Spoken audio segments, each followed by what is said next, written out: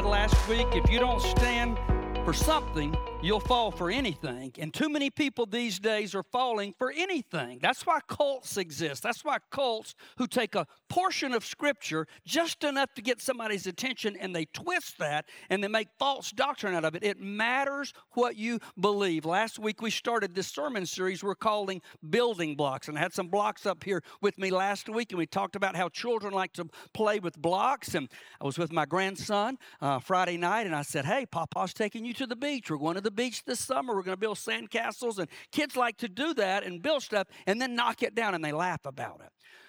We said if we don't get the building blocks of our faith right, Satan will come along and he will knock down your foundation, and Satan will laugh about it. And that is no laughing matter. It matters what you believe. We believe Jesus Christ can transform anybody. Anybody who comes to him in repentance and faith can be transformed and made a new creation. That's what we're all about at Transformation Church. And after that transformation, then we build on that foundation to help people know that they've been grounded and discipled in the truth. What's the goal of discipleship? The goal of discipleship is reproduction.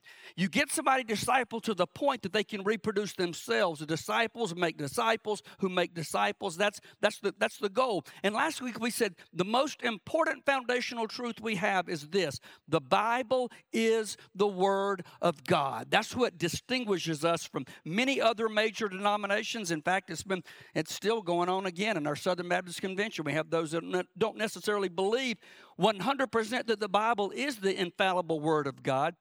So our convention will be meeting later on in June. Very, very important meeting. You pray for those that will be there. We're not able to be there, but pray they take a stand on biblical truth and don't compromise. Because when you compromise on basic foundational truths, that structure is sure to fall.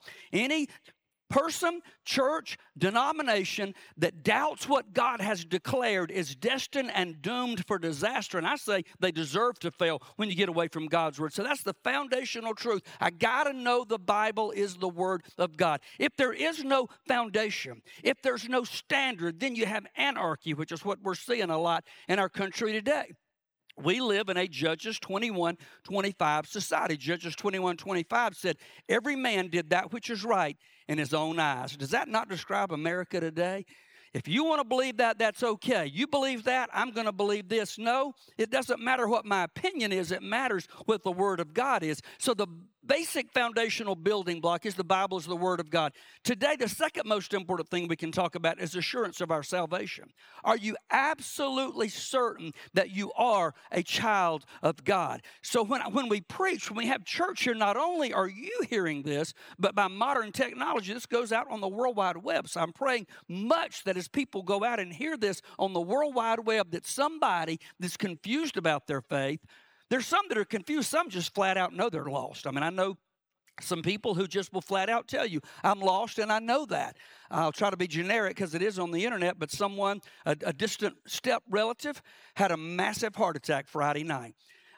Related to my stepmother who just went to be with the Lord. And we really thought when my stepmother passed away, they were so close, it would soften his heart and he'd give his heart to Jesus, but it did not.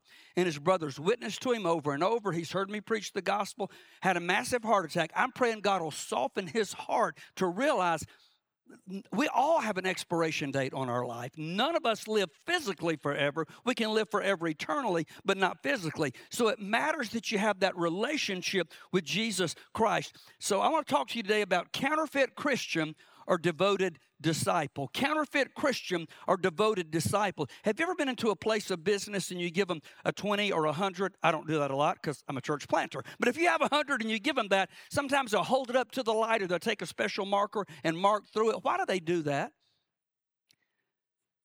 They're making sure it's not counterfeit. They want to make sure it's the real deal. It costs businesses millions every year, counterfeiting and shoplifting and all of that. So that's important. But it's important that when you say you are a Christian, you know what you mean, and your life gives evidence of that. The Bible has a lot to say about counterfeit Christians.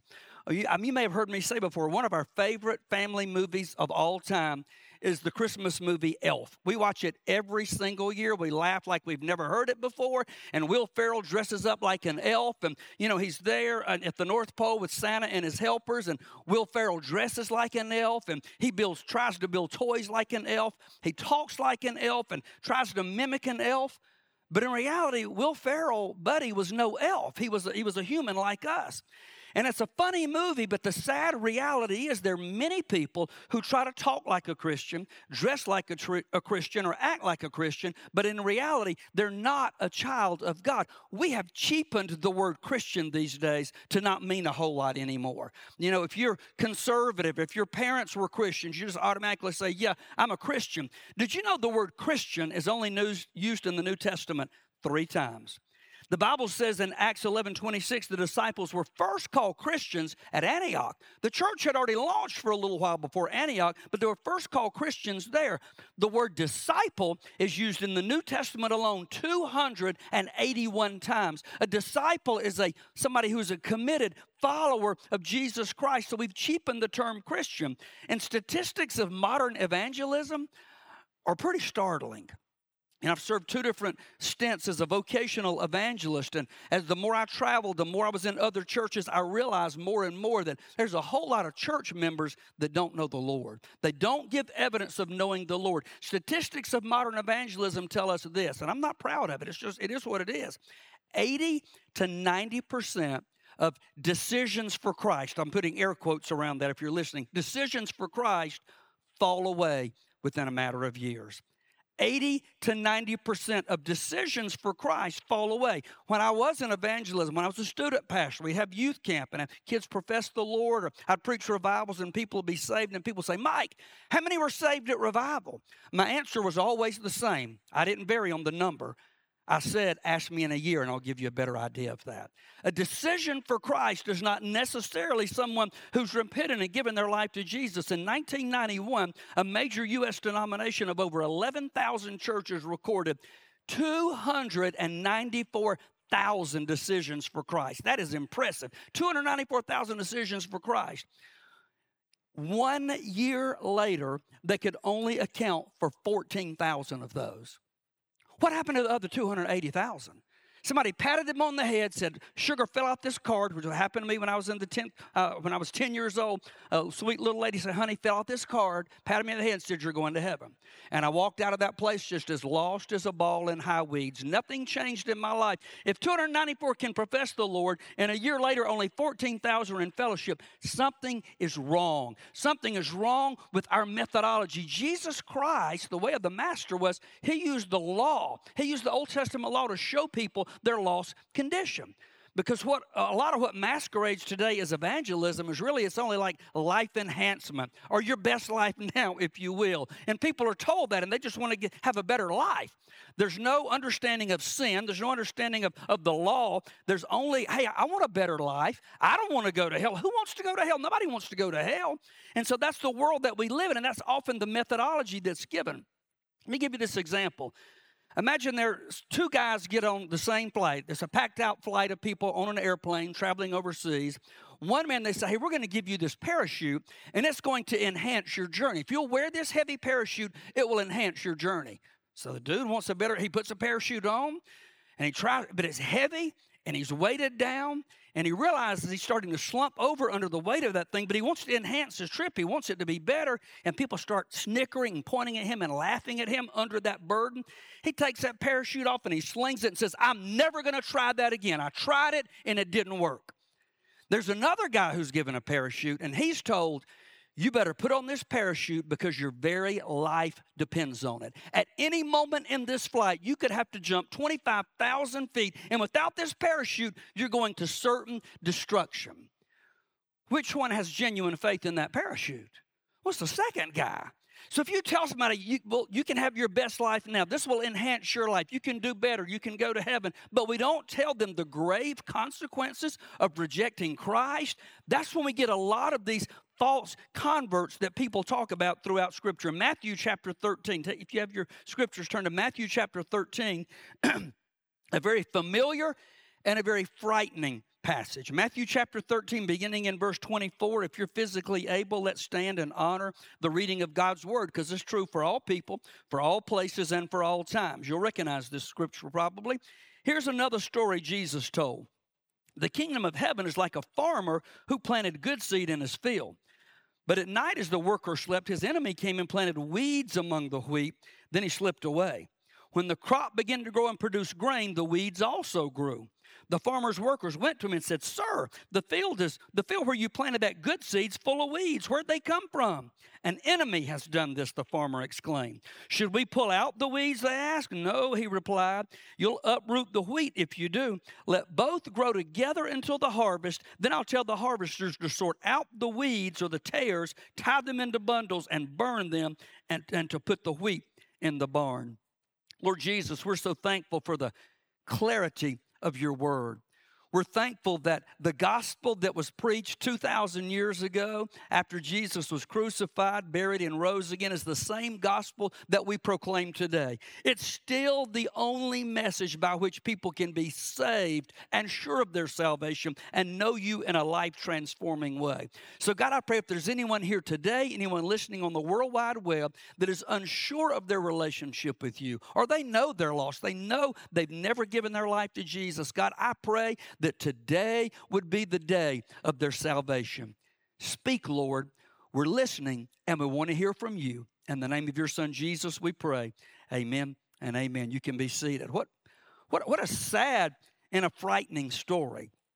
This is not a sensational story that some hyper-emotional preacher made up. This is the Word of God. That's our basic foundation we talked about last week. So picture in your mind, there's a farmer. He's going out. He's looking for fertile soil. He's looking for the best place to plant his garden. And the farmer plows up the ground, and he gets it ready. I did that for my little garden in my backyard. By the way, I'm done. I'm done with trying to garden, okay? I never did that until my kids both graduated from high school, and after going to football, band, cheerleading, and all those things, like, what do we do now? I don't have kid stuff, so we planted a garden. And I did okay in middle Georgia. When I moved up here, I said, I'm never going to plant a garden. My backyard is like this, and there's deer all over the place.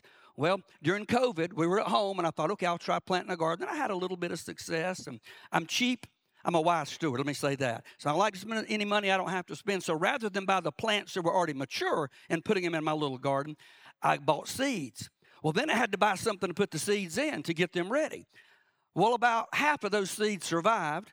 And then when I took the thing off and I put them outside, then about another half, I learned something about squash and zucchini last year. You can overwater them. We had so much rain last year, killed my squash and zucchini. You can overwater it. So I'm done with it. I got a whole 12 seeds of pepper plants. I got 3 of those things left. I've spent more money. I could have gone to Walmart or Kroger and bought everything I need for less money. But this farmer, he wanted to see like I wanted to see a good yield. I wanted to see fruit produced from my garden. This farmer waters it. He fertilizes it. I went up there and weeded that thing again yesterday, and he waits for it to grow. And finally, the seed bursts through the ground with the little green leaves, and they start to grow. And all the plants look alike, and you can't tell the real from the false. In this parable, of course, the farmer is God. The enemy is the devil, and the seed is the gospel of Jesus Christ. The word of God is like little bitty seeds scattered all around. Some in the road, some in the weeds, but everywhere you look, you got little bitty seeds. I had a flashback to a kid's song right there. We used to sing at youth camp. But I believe this passage, along with one of my heroes, Dr. Bailey Smith, says that this passage really speaks to unsaved church members, people that look like a Christian, like Buddy the Elf. They act like a Christian. They try to put on the Christian face at least on Sunday, maybe on Wednesday. But in reality, in their heart of heart, they don't know. And so, Mike, if you think so many church members are lost, why do you keep baptizing people? Why do you...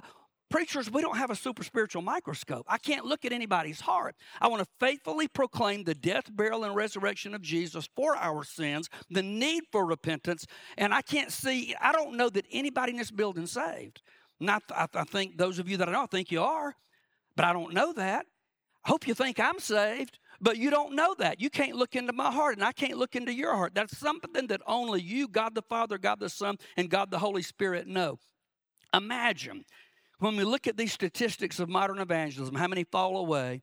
And I'm just going to tell you, when I was a drunk in places I ought not to be, people were nicer to me than some churches I've been in. I'm just going to tell you the truth right there. I understand. You know the reason some people don't come to church?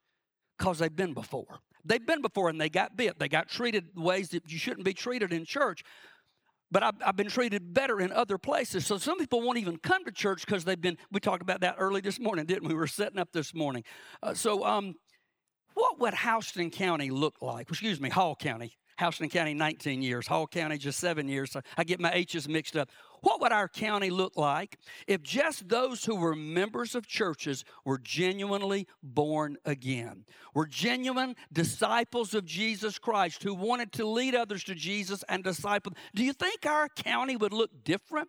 Do you think some of the businesses that exist to poison the minds and hearts of our children, we could shut some of those things down if everybody that was a member of a church really lived like somebody? But he says it's like the wheat and the tares, they were growing together. And if you try to pull them up yourself, you can yank up some good and waste it. So he said, no, you wait for the end of the age and let the Lord weed those out. I say, I don't know who's saved and who's not. You know, I've seen over the years, I've seen pastors say, I got saved. I've seen pastors' wives say, I got saved. I've shared, if you've been around me long, you've heard me share the story. I'll never get over it. I was preaching in Rentz, Georgia, R-E-N-T-Z, and Dr. Larry Daniels was the pastor. He's now retired, but by the way, he supports our church every month. He might not want me to tell that, but he believes in what God's doing up here in North Georgia. I preached revival twice for him, gave the invitation. A precious senior adult lady comes. I rejoice. I'm thrilled because, you know, statistically, if somebody doesn't give their life to Jesus by the time they're about 13, 98% never will. The importance of reaching them in children's ministry. So when a senior adult professes, Lord, that's a big deal. But the pastor said, do you know who that woman is? And I said, no, I never even heard of Rentz, Georgia, till you invited me to come here. That woman is the widow of a pastor. She was married to a pastor and served the Lord faithfully, and she just gave her life to Jesus Christ. I didn't know her, but the Lord knew her, and he called up her number before it was everlasting too late. I was preaching in Sylvester, another church in South Georgia. Gave the invitation. The Holy Spirit of God blew in. The altars were filled, and people were getting saved. And I saw the children's pastor walk out with the lady. And I thought, praise the Lord, somebody else he's going to lead somebody else to Jesus. What I didn't know, that was the children's pastor's wife who gave her life to Jesus then. So just because you come to church, you look like a Christian and try to act like a Christian on Sundays, I don't know your heart and you don't know mine. Don't let mama, daddy, granddaddy, grandmama, anybody else, oh, sugar, you're okay, you're saved. You know, as a youth pastor, it used to drive me crazy. We'd go off to youth camp and I'd have young people genuinely get saved and born again, and you bring them back and mama says, you did that when you were 10. You did that. You don't need to do that. You're already saved. And I've watched the cold water committee come along and douse the flames of the heart. Don't ever say that to anybody. You know, both of my children were in church 9 months before they were born. Both of my children professed the Lord early, as early children. They heard about the gospel their whole life. Both of my children subsequently later on came back and said, I need to genuinely be saved. Are you saying, Mike, a child can't be saved? I'm not saying that at all. My wife professed the Lord at a very early age. As a little girl, she's never doubted it. Lived for the Lord. She's got a clear testimony, far better than any I would ever have.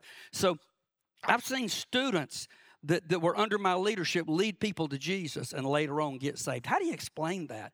Well, it's the Bible. The power is in the Word of God, not the person. If God can speak through a donkey in the Old Testament, he can speak through anybody. And people say, well, what are people going to say about me? I know when my son professed the Lord when he was a little bit older, 6th grade instead of little, somebody said, does that embarrass you? You're the youth pastor and your son wasn't saved?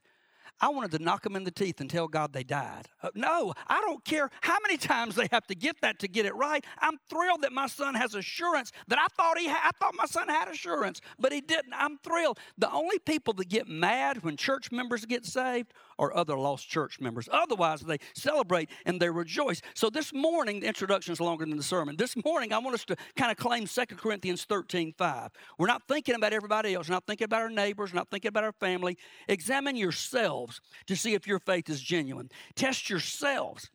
Surely you know that Jesus Christ is among you. If not, you failed the test of genuine faith. So if you say you're a Christian, take me back to that point. Tell me what happened. Tell me what your understanding was. Did you understand the death, burial, and resurrection of Jesus for your sins?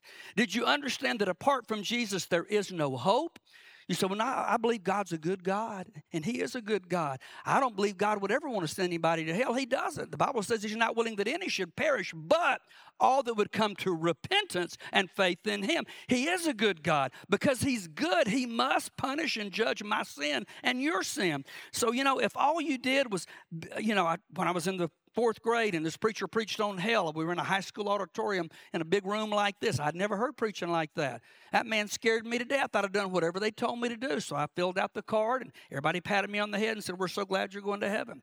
Thank God I wasn't confused about that. I knew as a 10-year-old boy there was nothing different in my life. All I said is, I don't want to go to hell.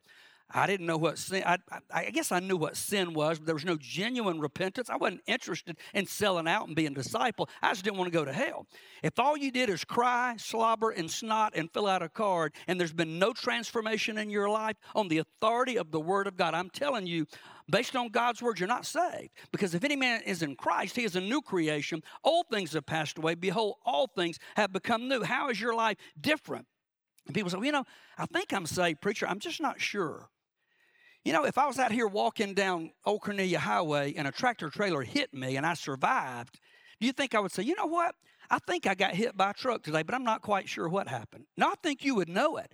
If God the Father, God the Son, and God the Holy Spirit step out of heaven and into your life and transform your life, you are going to know that. 1 John 5:13 says, these things have I written that you can know that you have eternal life. When he transforms your life, you'll know it, and people around you will know it.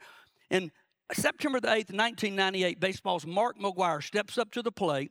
We didn't know he was on steroids at the time. He steps up to the plate for the chance to break Roger Maris's single-season home run record that had stood since 1961. But something happened. Watch this clip and see if you can see what happened.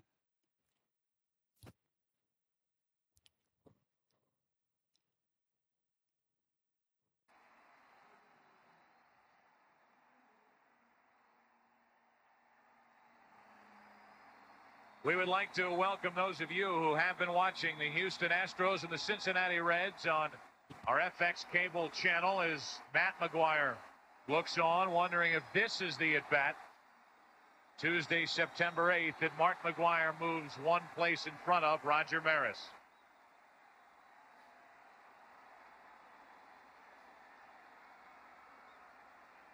Down the left field line, is it enough? Gone! There it is! 62! Touch first, Mark. You are the new single-season home run king.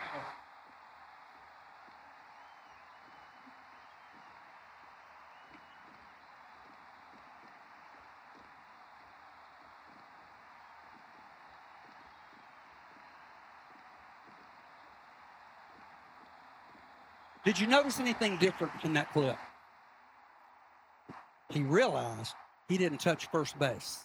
If he'd have made it all the way home without tagging first base, he would have been out at home plate. I'm afraid too many professing believers will step into eternity to say, Lord, I prophesied in your name. I cast out demons in your name. I taught Sunday school. I went on mission trips. And he'll say, depart from me, for I never knew you. You never repented of your sins. You never made Jesus the Lord and Savior of your life. I'm afraid that people I know are going to hear that. Any kind of gospel preaching that does not result in life transformation is foreign to the New Testament. You won't see anybody in the New Testament being saved that their life was not transformed. You say, now, wait a minute. You said your wife was saved as a little girl. She wasn't smoking, cussing, drinking, running around doing it. How do you know her life was different? Well, I didn't know her then, but her mom and daddy did, and they saw a change in her life.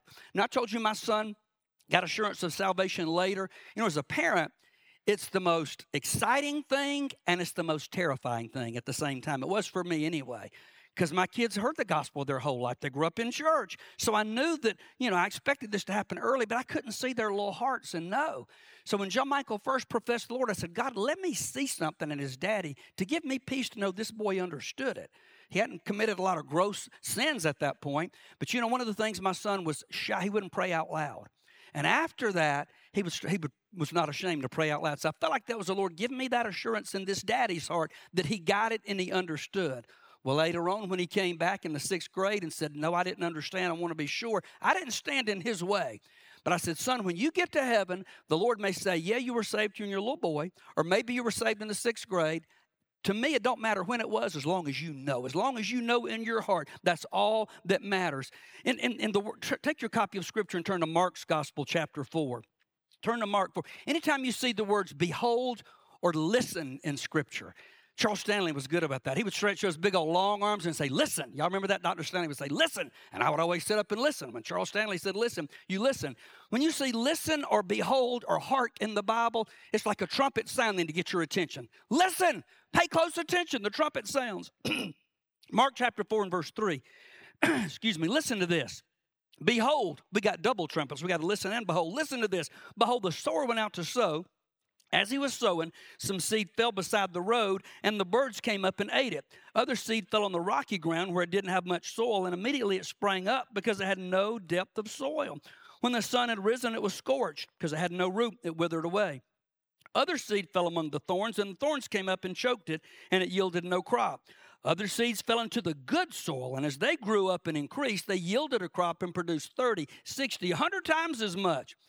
Verse 10 says, as soon as he was alone, his followers, along with the 12 disciples, began asking him about the parables. Verse 13, Jesus said to him, do you not understand this parable? How will you understand all the parables? Jesus says this is the foundational parable to understanding all the parables. He's talking about assurance of salvation. To understand the parable of the sheep and goats, you got to get this parable. To understand the parable of the lost treasure, you got to understand this parable. To understand the parable of the foolish virgins, you got to understand this one. To understand the parable of the wheat and the tares, you got to get this one. He said a lot of seed goes out, but it all doesn't produce fruit. So it was a long introduction. Let's get to the message. Number one, I want us to consider characteristics of counterfeit Christians. Characteristics of counterfeit Christians. Letter A, they're often in church. We just read this in the parable of the soils. They were there together where the farmer planted the seeds in the same field. Remember the parable of the wheat and the tares? They were there together. Matthew 12:24, the kingdom of heaven is like a farmer who planted good seed in his field, but that night the worker slept, his enemy came and planted weeds among the wheat. They were right there together. Maybe they joined the church at the same time. Maybe their baptismal certificate had the same date on it. It's hard to tell the difference at that point. You know, when you take the flu vaccine, I used to, I don't anymore. I'll tell you later why if you want to know. But when you take the flu vaccine, they give you part of the live vaccine, part of the live flu, but not the full flu. It's enough to keep you from getting the full-blown flu. I'm afraid that too many churchgoers have relied on, some of you are old enough to remember this commercial, was it Dippity-Doo? Was it Dippity-Doo that said a little dab will do you, or was that Brill Cream? One of those commercials. When it comes to Jesus, a little dab won't do you. They get a little dab and they think they're okay, but they're still just as lost as a ball in tall grass. They can be in church together, they can profess the Lord, they can cry, they can snot, they can slobber, and still be lost. Letter B was another characteristic of unsaved church members. They show immediate growth, but they lack depth. It looks like immediate growth. They spring up real fast, and they get a lot of notice and fanfare. It's like when a famous person, do y'all remember when Jane Fonda, I mean, it's Memorial Day. That woman is a traitor to our nation. She deserves to be in jail, that woman does. But remember years ago, she supposedly professed the Lord. I think it was a housekeeper or somebody supposedly led her to Jesus, and everybody, we're all excited. Jane Fonda, one of the most hated women in American history by true patriots anyway, professes the Lord. And everybody pray. But if you've watched her life, she's gone right back to the same, espousing the same garbage that she used to espouse. When a famous singer and athlete gets saved, we're thrilled, but we better be careful because they can shoot up real fast, but there's no depth there. And in the parable, he's saying that's not true fruit. They're not really saved, you know, because they spring up, but then when the scorching heat comes, the temptations and the troubles of life, Scripture says we get refined by the fire. It's when we go through the fire that our faith is manifested and made known. But when you spring up quickly and there's no root to get the nutrients, the fires come and they'll burn them up. That's what happens. They can spring up quickly. Once a seed fell on shallow soil with underlying rock, the seed sprouted quickly because the soil was shallow. Matthew 13:26, when the crop began to grow and produce grain, the weeds also grew. So they're growing, and it looks like something's happening. They start off with a bang and big fanfare, and every church wants to book them and have them. And, you know, I can use some current examples, but I won't. I won't use, but you can think just in recent years of athletes who profess the Lord, and Fellowship of Christian Athletes bring them in and share their testimony, and the next thing you know, they're being arrested, DUI. Does that mean they're lost? I'm not saying that. Being saved doesn't mean we're perfect, but it means we ought to have victory over our sin. And when we do sin, I'm convicted about it, and I want to do something about it and repent. If the Word, people say, well, I got into the Word and I read the Word. You got into the Word, but here's the difference. Does the Word get into you? Because when the word gets into you, it'll rock your world and transform your life. You can look so much like a growing Christian springing up quick that people don't know. Mark 4:13, Jesus said to him, if you can understand the meaning of this parable, how will you understand the other parables? The farmer plants seed by taking God's word to others. The seed that fell on the footpath represents those who hear the message, only to have Satan come at once and take it away. These people never profess the Lord. They're not interested. The devil just tramples them. The seed on the rocky soil we're talking about represents those who hear the message and immediately receive it with joy. They look like they're growing. They act excited, but since they don't have deep roots, they don't last long. They fall away as soon as they have problems or are persecuted for believing God's word. Like an Alka-Seltzer Christian. You know what Alka-Seltzer is? Plop, plop, fizz, fizz. Oh, what a relief it is. Remember that commercial? Alka-Seltzer Christian, somebody who you think they're fine till they hit the water and they just fizzle right out. And there's no lasting change there. Letter C, they love the things of the world more than God. They say, I love Jesus. They say, I like going to church. But they love the things of the world really more than him. Look at Mark 4:18. The seed that fell among the thorns represents those who hear God's word, but all too quickly the message is crowded out by the worries of this life, the lure of wealth and the desire for other things, so no fruit is produced. Are you more concerned with pleasing Jesus or getting more money? Are we more concerned with impressing others or impressing the Lord? Back when the old Soviet Union was still under communism and it was illegal to be a Christian, it was illegal to have Bible study unless you went to their the Orthodox Church, which wasn't a whole lot of truth being preached there. But these Russian soldiers heard about a Bible study, and they busted in with their guns, with guns blazing, and said, anybody in here who says you believe in Jesus and you want to live, you better get out of here right now. If you genuinely believe in Jesus, you stay here. The rest of you leave. And so a bunch of folks got up and left. They didn't want to die. After that happened, these people that were there were scared to death. They weren't going to deny the Lord. They were willing to die for their faith. Those soldiers locked the door, put down their guns. They pulled out their Bibles and said, we're believers too, but we can't risk getting in trouble. We had to separate the sheep from the goats before we let you know that we're Christians too. What's going to happen in America when persecution comes? And it's coming. And we say sometimes now we're persecuted, but nothing like the Scripture says is going to happen. I think maybe a good dose of persecution is starting to separate the goat from the sheep in America. People who want this easy believism, your best life now. God wants to bless you and heal you. And preachers saying that with the glasses on their face. I'm like, heal yourself if God can heal anybody and everybody, okay? Do I believe God can heal? Yes, I believe God can heal. But he doesn't choose to heal everybody. The Apostle Paul had a thorn in the flesh. People just want all the goodies and the promise of heaven. But you let persecution come, they're like that fruit that sprang up, that weed that sprang up, and when the persecution of the heat comes, they wither up and they die. If the Russians come in here today or the Chinese or whoever and say, if you really believe in God, stay. If you want to live, get out of here right now. I want to believe I'd stay right here because you know what happened? I'd be absent from this body and present with the Lord if they chose to take my life. Counterfeit Christians go back to the ways of the flesh. Scripture says, like a dog returning to his vomit. You ever heard a testimony like this? I gave my life to Jesus when I was 10 years old. Then I got involved in sex, drugs, rock and roll, unforgiveness, bitterness, and I got in fights all the time. But I had Jesus in my heart, and when I was 40, I went back to the Lord. Have you ever heard testimonies like that? I'm going to be honest with you. That was my daddy's testimony. You know, I didn't see any fruit in my daddy's life. I just prayed for the day that my daddy might go to church with me. But I'm telling you what, my daddy got sure enough born again, and I had a brand new daddy. He was a new creation. In my mind, that's my dad's salvation. He liked to say he rededicated his life, but I'd never seen any fruit my whole life until then. When did my daddy get saved? It doesn't matter to me as long as he knows he's in heaven, and I know that he is now by the evidence of his life. So you can say that I did all these things. Listen, you can do all that, but if you say, well, it don't bother me when I cuss, smoke, drink, and chew and date girls who don't bother me when I do all that. One of two things is the truth. Either you're lying to me or you're illegitimate. Because if you're a child of God, trust me, I know. I've been on the receiving end of God's whippings. He will chastise, he will discipline those that he loves. So we've looked at some characteristics of false believers. What about characteristics of devoted disciples? Look at Mark 4:20.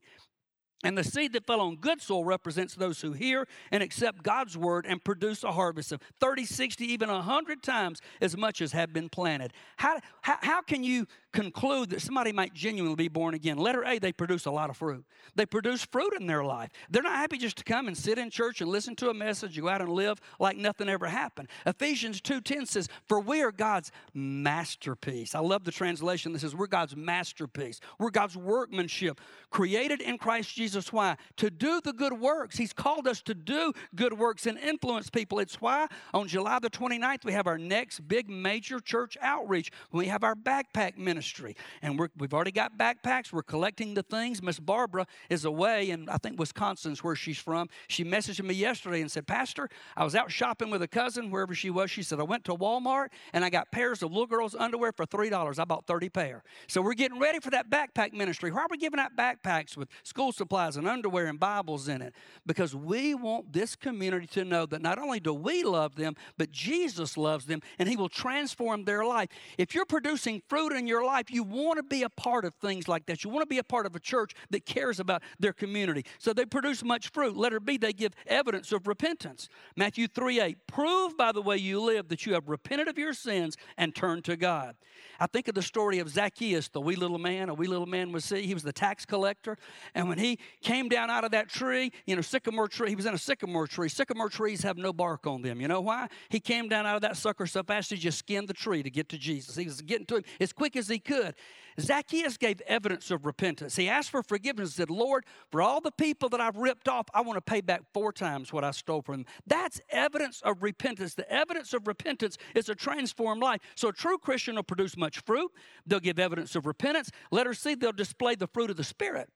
We'll display the fruit of the Spirit. By the way, you notice that word is singular and it's not plural.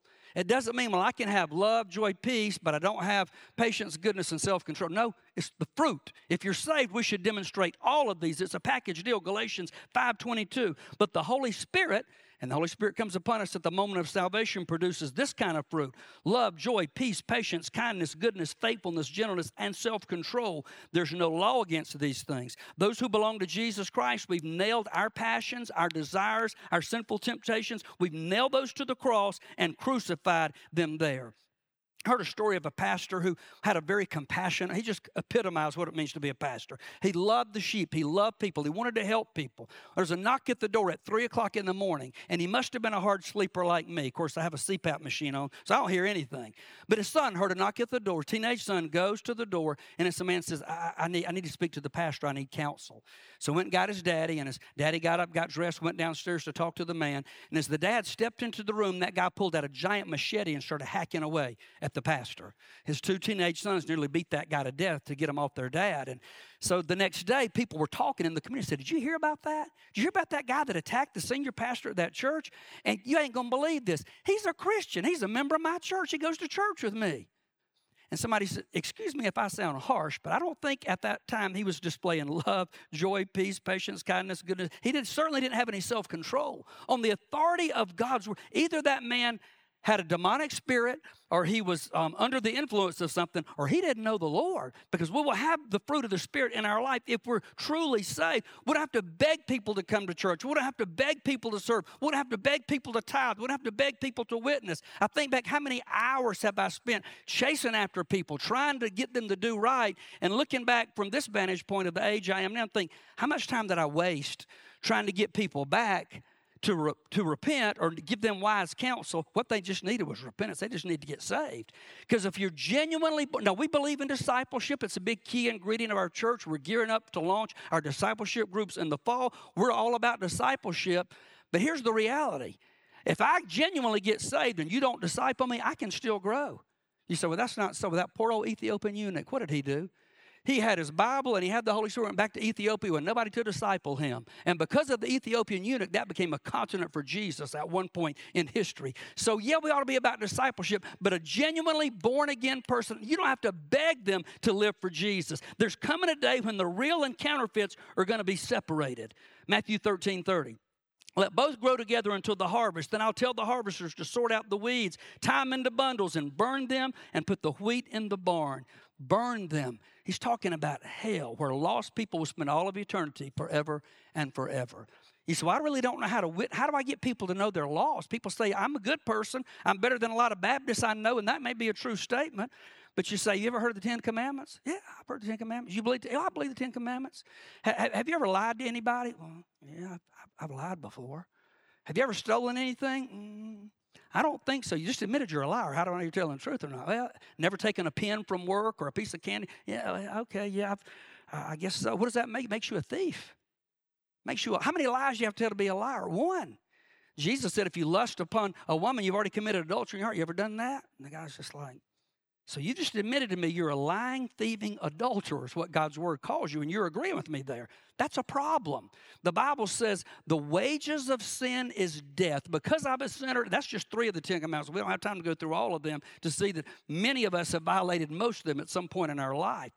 But because I'm guilty, I cannot save myself. God demonstrated his love toward us, Romans 5:8, and that while we were yet sinners, Jesus died for us. And we can repent and give our life to him. John Wesley was one of 19 children born to a praying mama, Susanna Wesley. He and his brother Charles came with General James Edward Oglethorpe on the second ship to ever come to colonize the state of Georgia. The first ship was the ship the Queen Anne, which my mother's ancestors were on that first ship there. But they came to evangelize the Native Americans, the Indians, and they preached the gospel. And you know, John Wesley was the founder of Methodism, which was a Bible-believing denomination back then. And thank God for Bible-believing Methodists today who are separating and say, we're not going to go along with the deviation from God's word in our denomination. Those who want to, they can do that, but we're going to stand for the truth. Over 30,000 people professed Jesus under the preaching of John Wesley. But you know what you might not know? John and Charles Wesley both struggled with assurance of salvation. John Wesley said, I preached a gospel that was strange and foreign to me. He was on a boat back to England when some Moravian missionaries were sharing the gospel with him. He's an ordained Anglican priest at that point. He's preached the gospel. People have been saved. These Moravian missionaries shared with him. And on May the 24th, 1738, in the harbor at Aldersgate, London, after years of torment and doubt, John Wesley said, I repented and I genuinely was born again and had assurance of my salvation from that point on.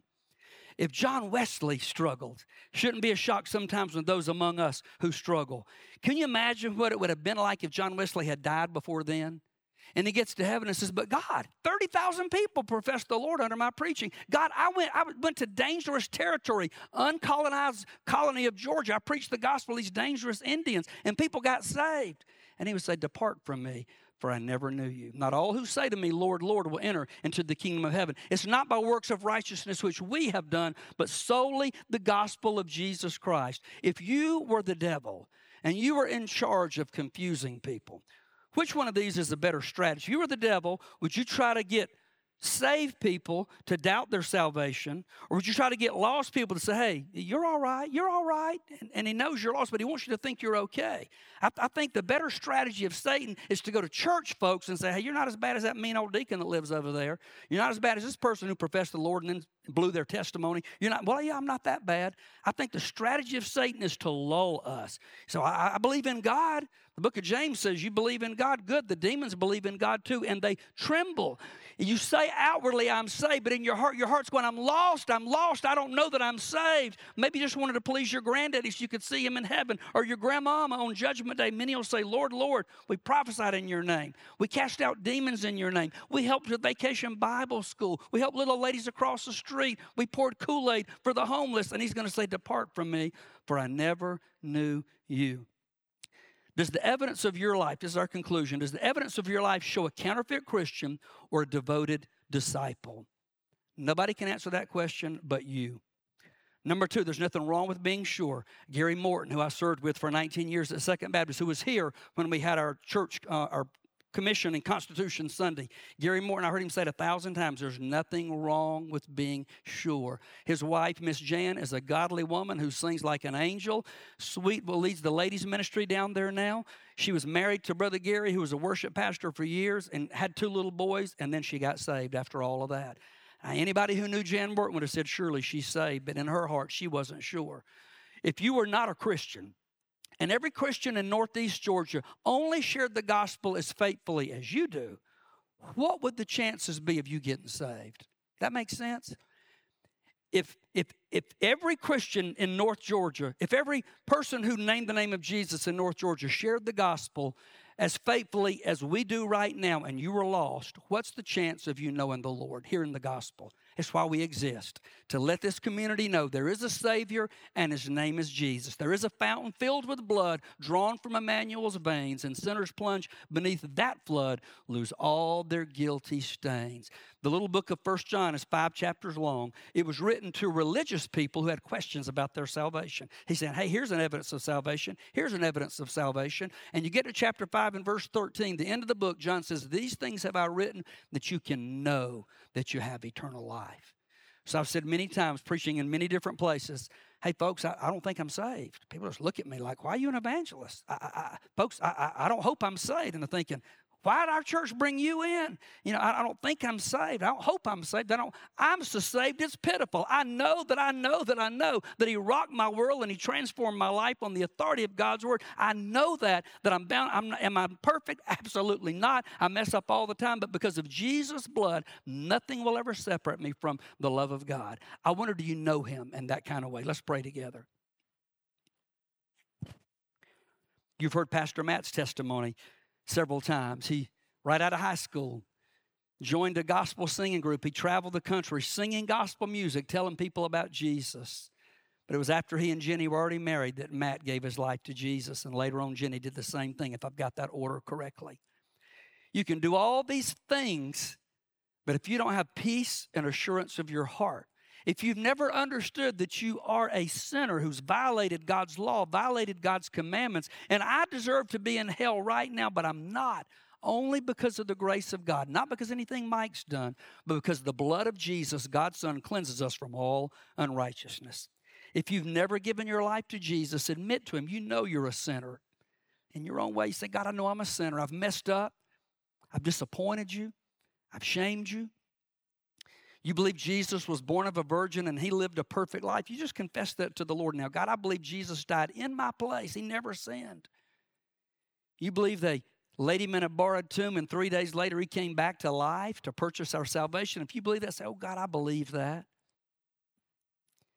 Ask God to save you today and to give you absolute assurance and confidence. Because a professing believer that's unsure of their salvation, they're not going to walk in victory. They're not going to share their faith. They're not going to tell other people about something they're not sure about. So for this church to impact Northeast Georgia, every one of us who are members of Transformation Church need to know that we're saved and faithfully share the truth of God's gospel. Father, you do right now what only you can do. Only you transform lives. Only you save souls. If you want to do that in this place today, Lord Jesus, I pray you'll do it. If you want to do it later on, people listening to this message on the World Wide Web, Lord, save the souls closest to eternity. Give us an assurance in our heart that we are not ashamed of the gospel of Jesus Christ, knowing it's the power of God unto salvation to everyone who believes. You accomplish in this season, this time, what you want to accomplish. It's in your name and for your glory we pray. Amen and amen. If you're unsure of your relationship with the Lord, I'll be right down here. I'd love to talk to you.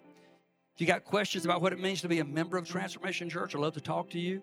If you just want somebody to pray with you, we'd love to do that. If you want to come and pray privately, we don't have our altar set up today. We didn't set up stage this morning, but if you just want to come and kneel on this padding down here and pray, you do that. Whatever the Lord tells you to do. Before we leave today, let's every one of us say, I've done what He wants me to do. Amen. Let's stand together.